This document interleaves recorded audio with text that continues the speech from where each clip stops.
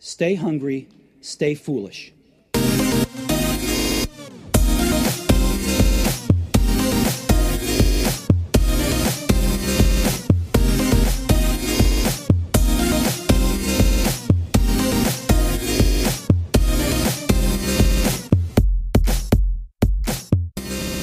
Now on the Innovation Show, it's a great pleasure to welcome Robert Scoble. Robert is futurist with Upload VR and author of the great books The Age of Context with Shell Israel and The Fourth Transformation. Robert, welcome to the show.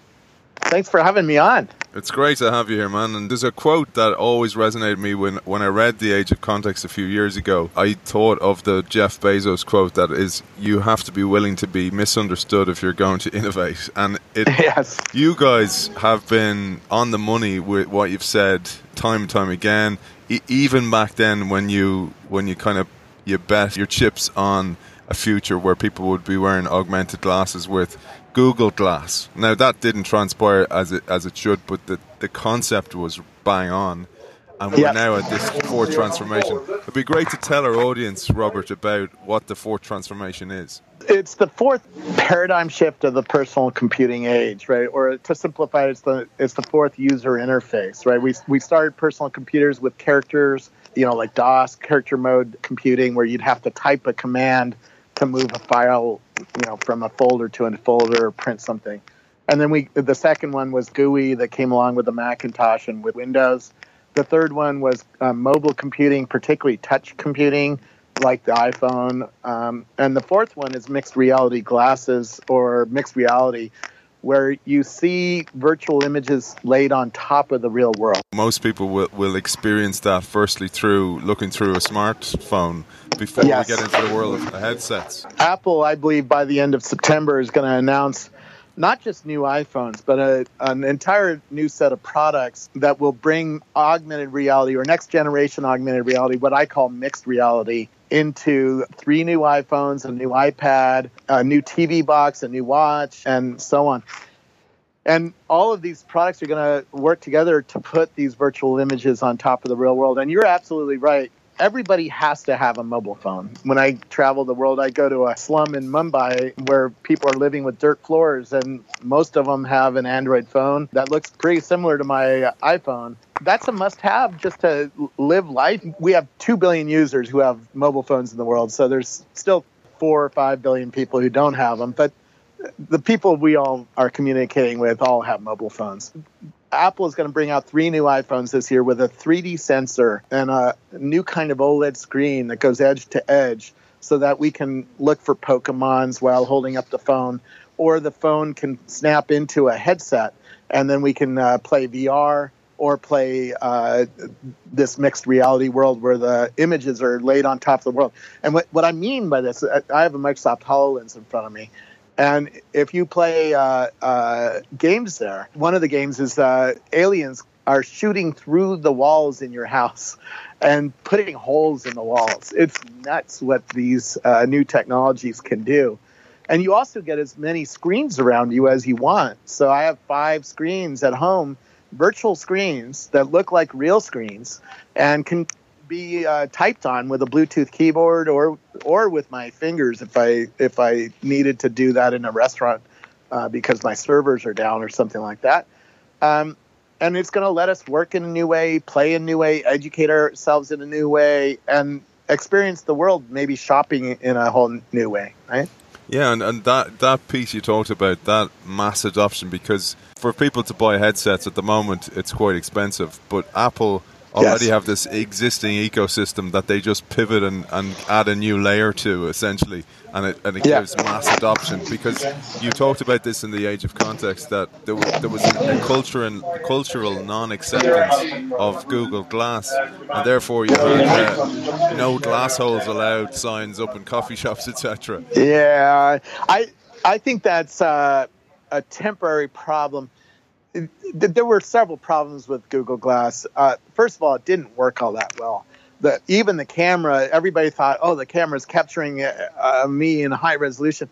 A GoPro was better, And certainly a camera in the new iPhone is way better than what we experienced on the Google Glass, because the ones I got were basically prototypes, and they were compressing the images in software. They weren't really optimized for a lot of things yet, and the batteries didn't last very long, and the things broke a lot because they were not well designed. On and on. They just didn't have the kinds of utility that would get you over the new kind of social cost. Because there's a new social cost that I don't even think Google thought through very well, which is when you put a screen on your face in between our eyes, it bothers us. And we don't know why it bothers us, so we blame the camera. It has nothing to do with the camera. I can prove that. But it's the fact that we have a screen in between us, and we were evolved to look into each other's eyes, right? I have an autistic son who can't look in your eyes, and that's a problem for him, because he's not going to have the kind of job I have where I'm on stage speaking and networking with a lot of people, because they don't feel comfortable with somebody who can't look in their eyes and can't talk very well. The utility in the next wave of glasses is going to be very extraordinary compared to the Google Glass, and that's going to get a lot of people over that social cost. All technologies have downsides, right? We all drive cars or ride in cars, but those kill 1.2 million people a year. That's far deeper of a cost than making your friends feel nervous at a dinner party. Exactly. But you mentioned education, so this goes way beyond a novelty or an entertainment. So people can be wearing the glasses and getting educated in real time. And you also mentioned autism and dyslexia and these kind of things. Those people will be actually helped massively by and I think it's one of the things often overlooked, that augmented reality, mixed reality, virtual reality, and also artificial intelligence is going to be a huge aid to some people in our society. I think it's an aid to everybody, but you're right.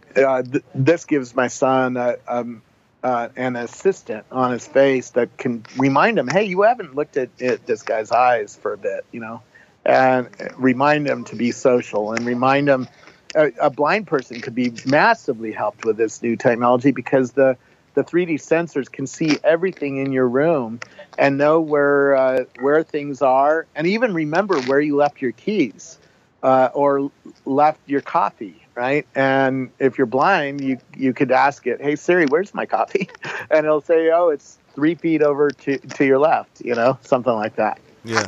And you're in Europe, you're in Ireland at the moment, and you're coming straight from Barcelona, where Mobile World Conference was. What did you see there, the peek behind the curtain you had with Apple, for example? The big theme this year was 5G. And 5G is coming along. Most of the people predict we're going to get it between 2019 and 2022, somewhere in that range. But 5G gives you really a lot more bandwidth down to your device. And you don't need that on a mobile phone. I mean, I can watch live TED streaming videos on my mobile phone just fine. But with these glasses, you can have 10 screens around you, or 20 or 30 or 50. And that means your demand on bandwidth coming down to your devices is going to be way higher than it is today. It also reduces the latency for internet packet to get from your device to your friend's device.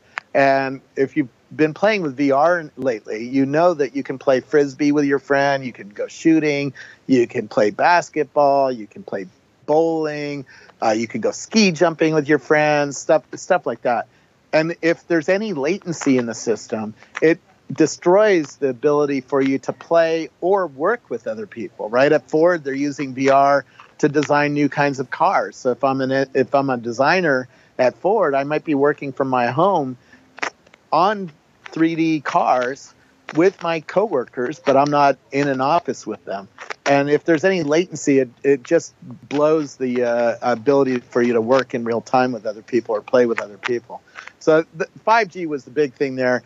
At the same time, the Game Developer Conference was going on in San Francisco, and the VR and AR community was there. And you saw some new devices, like, for instance, Microsoft brought out some VR devices that use its technology that they developed for HoloLens. So you can do inside-out VR tracking. And now, for people who don't know VR, if you want to play VR, like Frisbee with your friends, you need to have your hands and your head tracked so that you can move around and throw a Frisbee.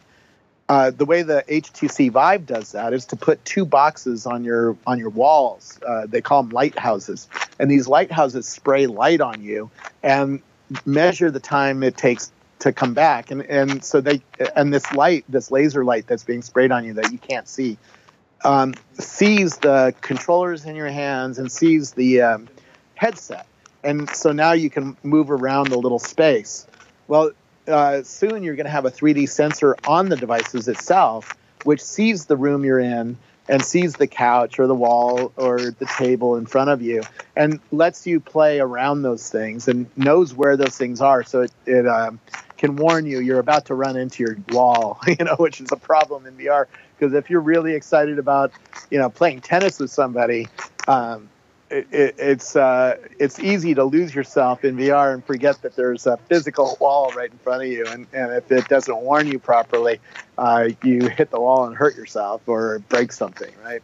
So the new Microsoft glasses, and Qualcomm's coming out with some, and Intel's coming out with some, and other companies are coming out with this new inside-out VR tracking, where you can play in your house and not hit your walls. Yes, there's an important distinction between what AR is, which is an improved version of reality, and then VR, because VR can be this very exclusive world, as in excluding people from around you. Yes. So therefore, they serve different purposes. Yes, they do. It's just like a movie theater. A movie theater is dark, and all you see is the screen, right? And that's VR. AR is you're at home and things are being laid on top of physical things, and that makes your world better. It makes it possible maybe to see a blue line in front of your car on the lane that you're supposed to be in. So it's easier to use technology on top of the world that way, and it's quite exciting to watch these two fields evolve. I think in I don't know, less than 5 years, the optics are going to come along where it will do both in one set of glasses. It'll do VR and turn black, and then it'll let you look through the glasses to the real world and do this new kind of augmented reality that we call mixed reality. Yeah, and one of the great moments, and you mentioned this actually in the book, The Fourth Transformation, is when Mark Zuckerberg stands up at F8 conference in April 2016 and he validates what you guys have been saying for probably 10 years about this next shift in technology towards a world where we have this augmented reality. And it's not just Facebook. It is. It's not just Facebook. I know Microsoft's doing it, Apple's doing it, Snap, and many, many other companies. Huawei has 800 people building augmented reality technologies, and I'm sure LG and Samsung all are doing similar kinds of investments, trying to build the future of computing. Here I'm in Cork, Ireland, and just around the corner, Facebook is building a new office because they just bought last year. They bought a company out of one of the R&D labs here that builds very, very small LED lights, and they did that work for fiber optic lines. So think about a fiber optic line that's thinner than a human hair, and maybe it has to have 20 LEDs at one end of it to put different color lights into the fiber so that it can transmit data across that fiber. So these lights, these LEDs, are extremely small, and what they're going to do is build lights that will put light into a new kind of optic. You're seeing these optics already hitting the market from companies like Loomis and others. That'll be like a piece of glass. You look through it, and there's little tiny prisms in the glass that direct light into your eye. I saw the Loomis lenses look like a pair of eyeglasses, and they have a 720p monitor built into the glass. And unfortunately, they're only 720p, right? They're not yet 4K, and the viewing angle isn't all that big yet. So you can only see the virtual things looking straight forward. Soon we want much wider angle viewing, and that requires putting a lot more light into these optics, and that's the kind of work that just Facebook is doing here, and Apple's doing it, Microsoft's doing it, Google's doing it. So it's really exciting to watch the multi-billions of dollars of investment in this industry by a wide range of companies, and it's going to bring us some really mind-blowing products this year. Yeah, and you mentioned the dominant players. So Scott Galloway, for example, in New York talks about the four horsemen, but there's different horsemen at play of the augmented reality world or the VR world. The one who got out of the blocks first and seems to have blown it a little bit is Facebook, and I wonder how Oculus is going to pan out, because Apple seemed to be jumping VR and gone straight to AR. It's a long game, and remember when the Apple II came out in 1977, right? There were plenty of other players who came out 2, 3, 4 years later. We're still seeing improvements in the PC, even 40 years later. So this is a product category that is that important, and you're going to see improvements to these glasses and eventually contact lenses that for decades to come. So I'm not too worried that Facebook's hasn't figured out how to make a hugely profitable new business out of these things yet. It's a long time, and I think you're going to see. I see it right around the corner. Facebook has a huge new office where they're just doing these micro LED projectors, and they have other offices in Seattle that are building other pieces of this, and then they're partnering with other companies. I wouldn't worry about Mark. He has enough resources and enough of a business to last many, many years. So he has a few years to figure it out. Yeah, and yes, there might be a little slip in the whole thing, but they're so far ahead that they can catch up quickly, and deeper pockets as well than most. And even if Apple wins, or Microsoft or Google, Facebook is going to play there. On our iPhone and Android, we all use Facebook every day. I'm not too worried about Zuckerberg. He has some unnatural advantages. He has 2 billion people using his system. Yeah, and as you say there, like the advantages include also moves that may seem disjointed. He's moving into entertainment now, buying rights for NFL games. All this kind of stuff is happening, but you can see that master plan coming together where you might have a much deeper involvement or engagement in an NFL game, for example. Yes. In fact, in my speeches, I have a video from the NFL where they're already putting sensors around the stadium, and they're putting sensors in the pads of the football players and even into the ball. So they're able to see everything about the player, how fast he is running, or how hard the hit was, or how far he is from another player.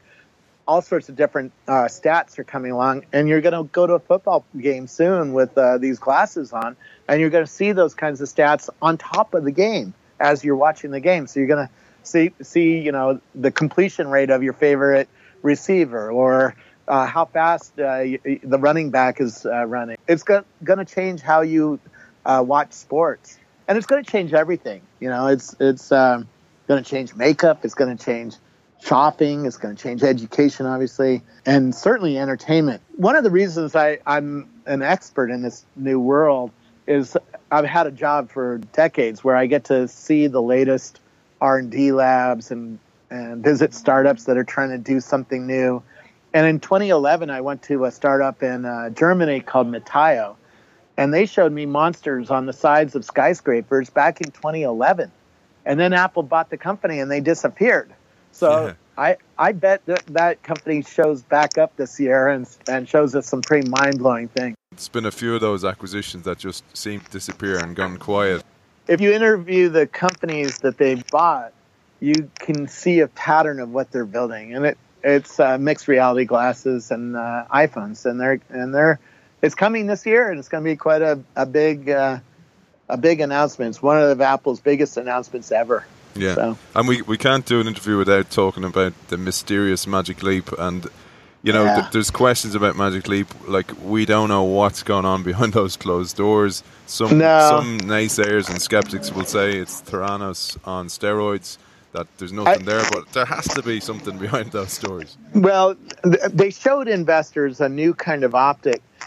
Part of the problem, if you get a HoloLens, It how do I explain this for a radio audience?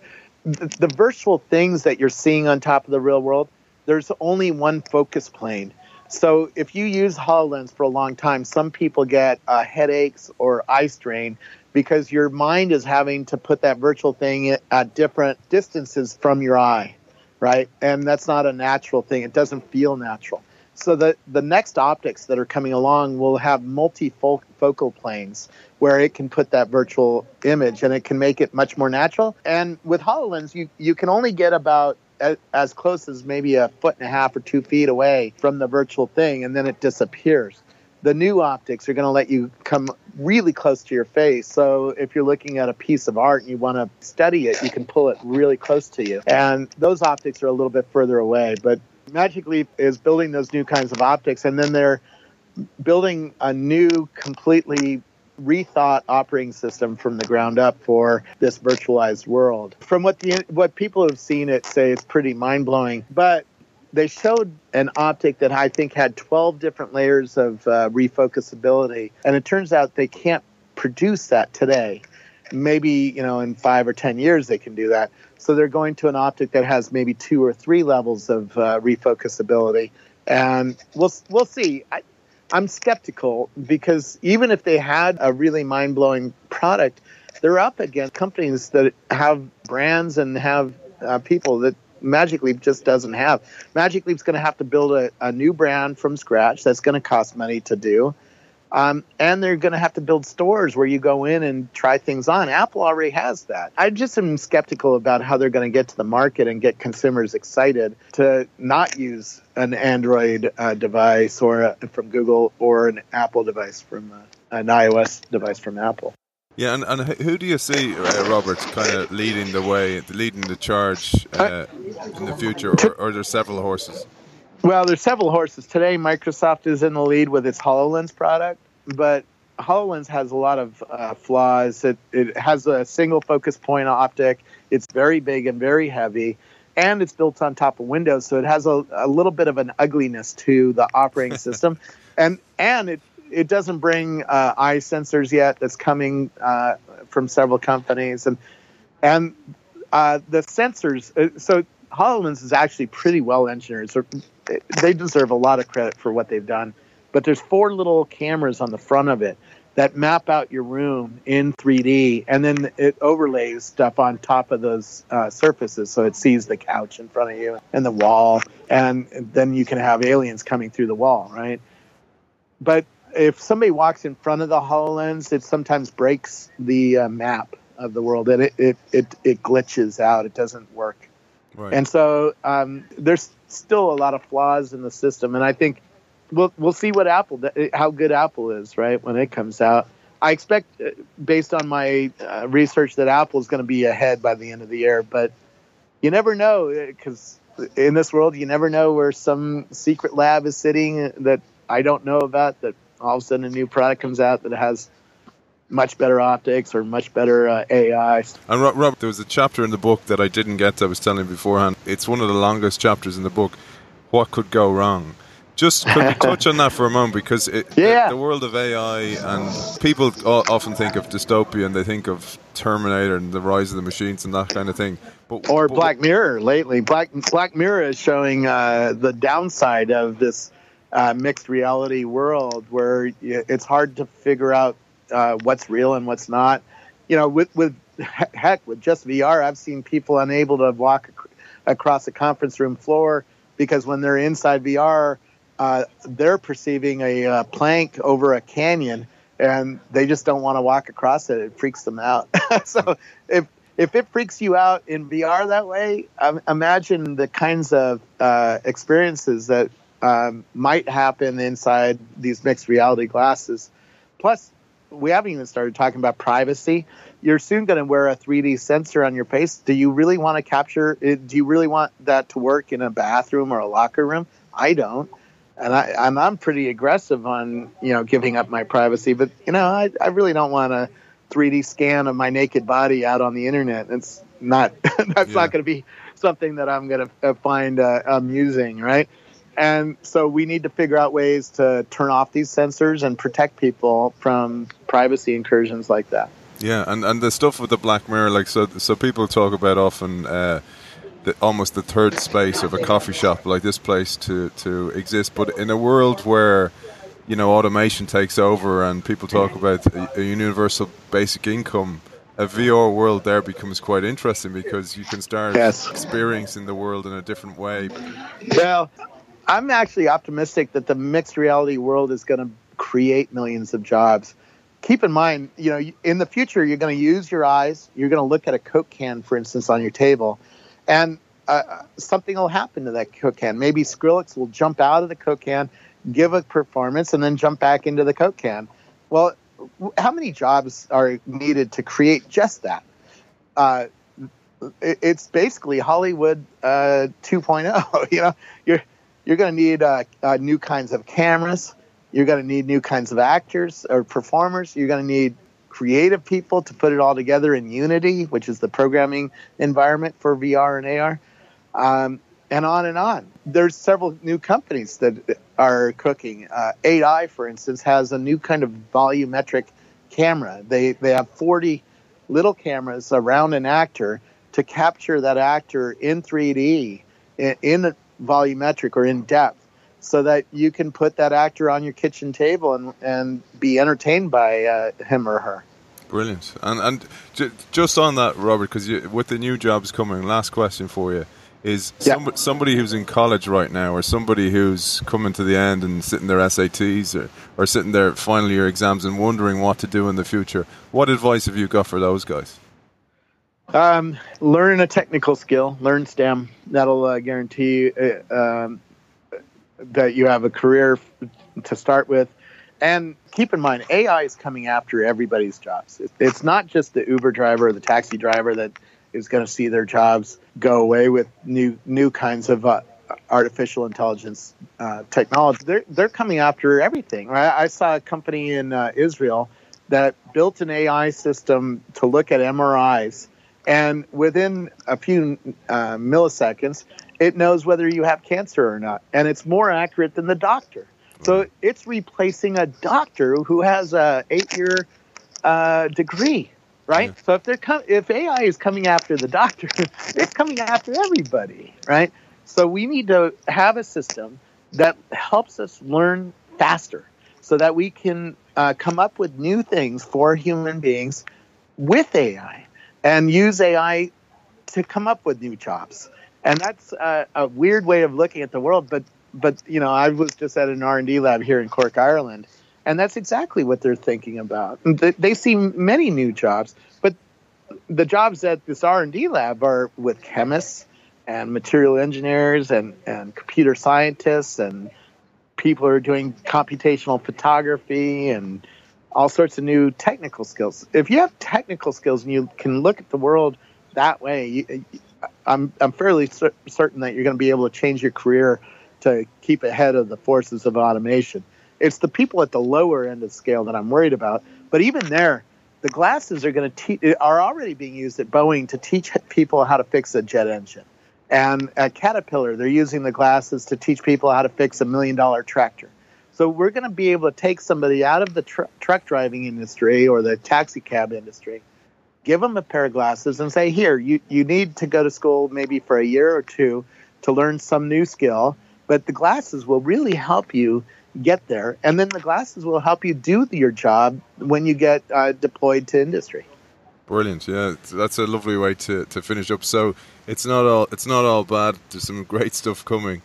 Robert, it's been a pleasure talking to you, man. It's really an honor, and 2 fantastic books. I can't recommend them enough, especially The Fourth Transformation for business people who want to get a grasp of what this does, because it doesn't go technical heavy, and also the age of context is still in date. It's still highly worth reading.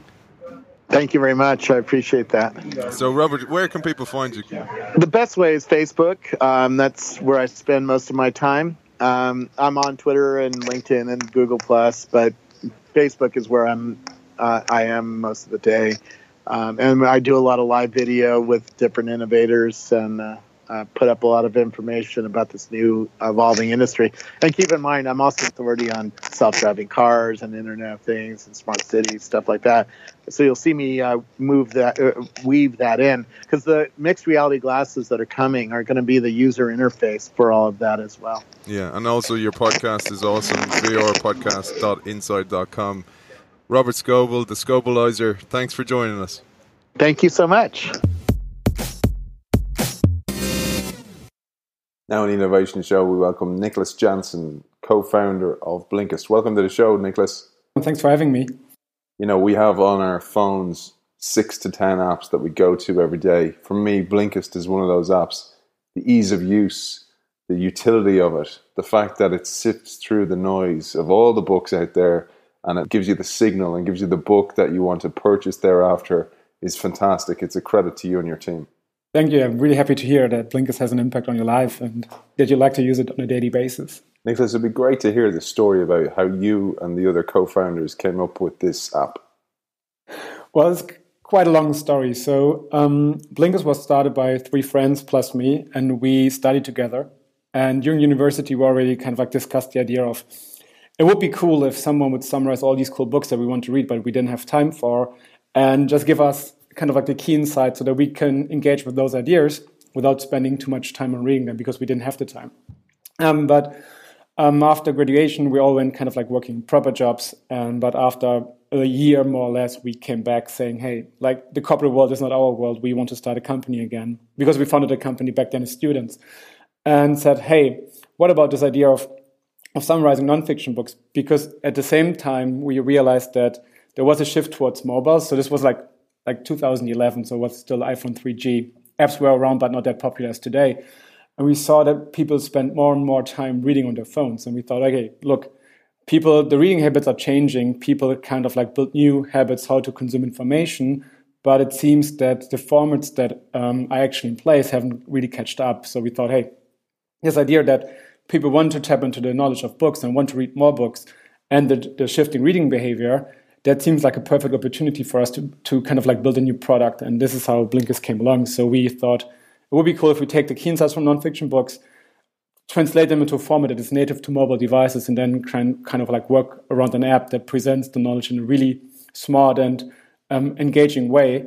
And this is how we started. And this is like more or less 4 years ago. We have learned a ton since then. I think like one of the big steps in terms of product was that we started as text, and then we launched audio 2 years ago. And this is, I think, when it really took off, because even if people like the idea of getting key insights from nonfiction books in a very efficient format, reading is still takes a lot of time, and audio makes this even more convenient, and people can listen to can learn something new while on the go, while commuting in a car. Yeah, I think the audio is a key piece, Nicholas, because you're catering for people. You're maximizing their time while they're doing other tasks. You mentioned on the commute.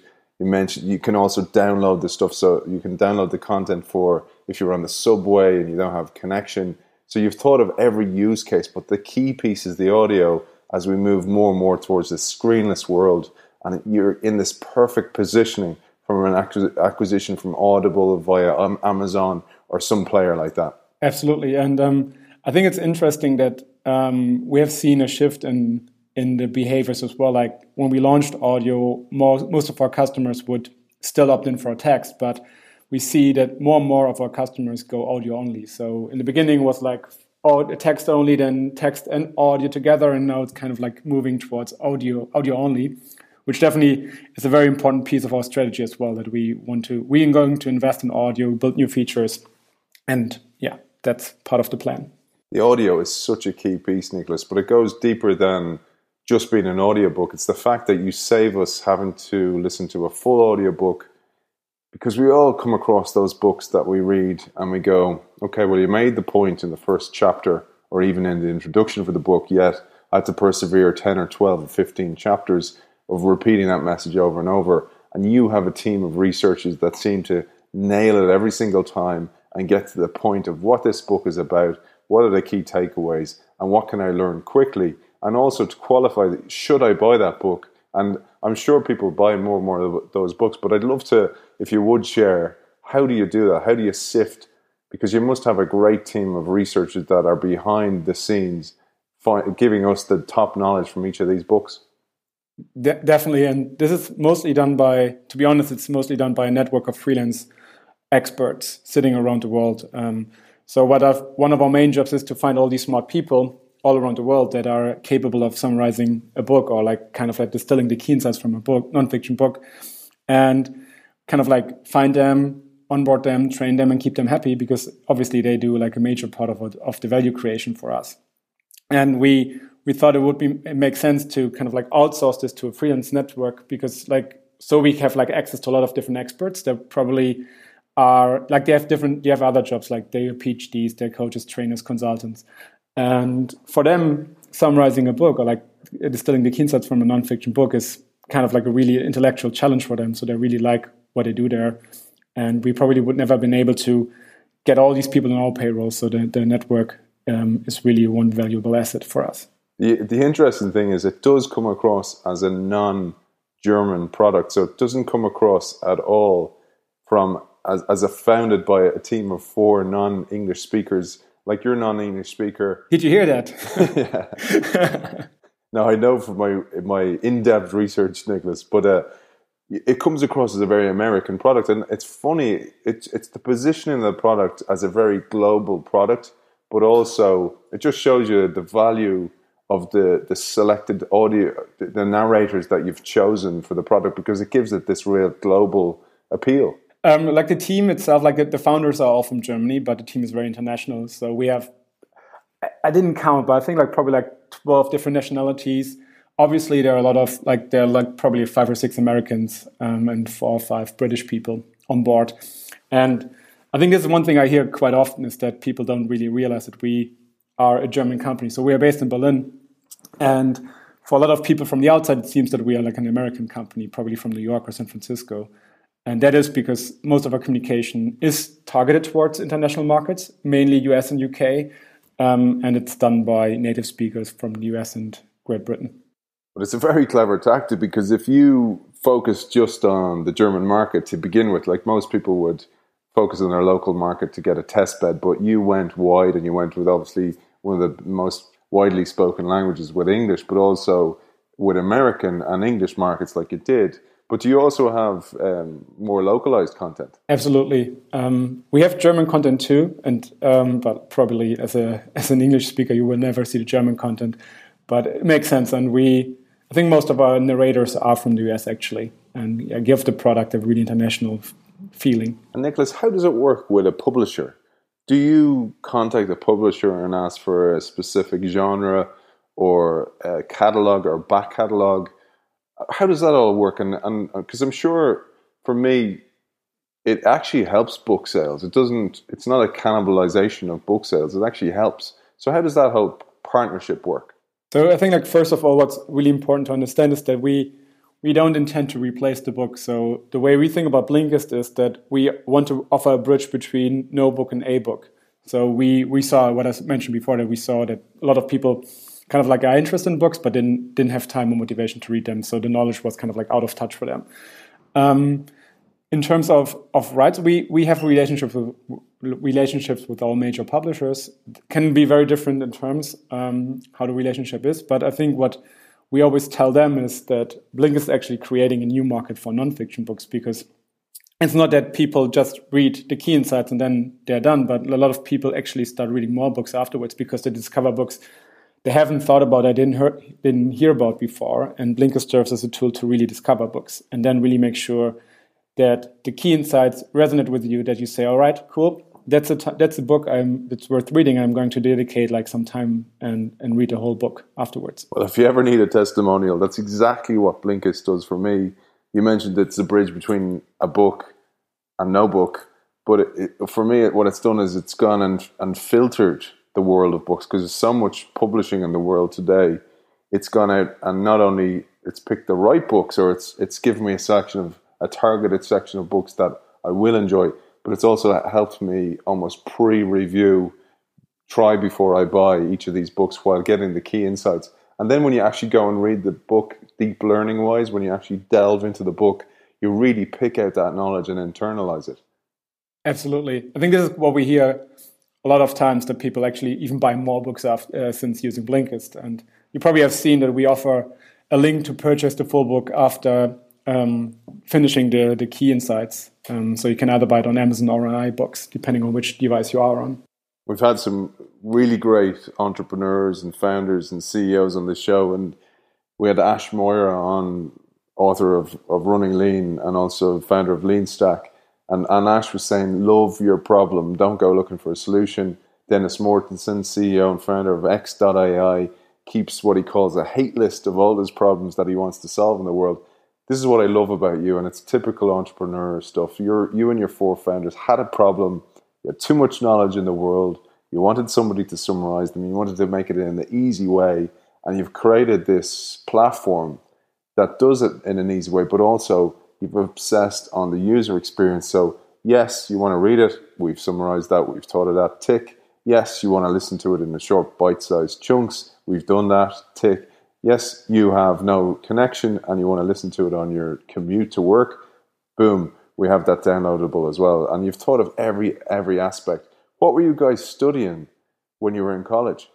I studied business. One of my co-founders, he studied business too. And the other two, one is a psychologist. And the fourth one is a developer, or like an engineer. Well, that makes sense because that comes across in the content that you guys choose. Yeah, I think like business was the first niche we were targeting. We thought, okay, like probably the typical consultant or young professional is a perfect target customer because they have all the problems we had, and we could like really empathize with them because we have been in the same situation. And we thought, okay, they're willing to pay for the product, and because monetization was really important from day one for us. We always said, okay, if we want to prove the model, we have to monetize it. It's not a model where we can just like get millions of users and then figure out later how we want to monetize them with advertisement or something else. And this is why we focused a lot on business in the first place. But since then, Blinkist has become much broader. So I think we have the broadest variety of content on Blinkist these days, from still business, but there's like a lot of self-help, productivity, health, nutrition, mindfulness, happiness, even science and history, politics. So you can really get everything these days at Blinkist. Yeah, I've noticed that, Nicholas. There's a much wider variety on Blinkist these days, and you can certainly notice it's gone beyond business and startup books. Where is the future? What does the future hold for Blinkist? Hopefully growing. That's the idea, right?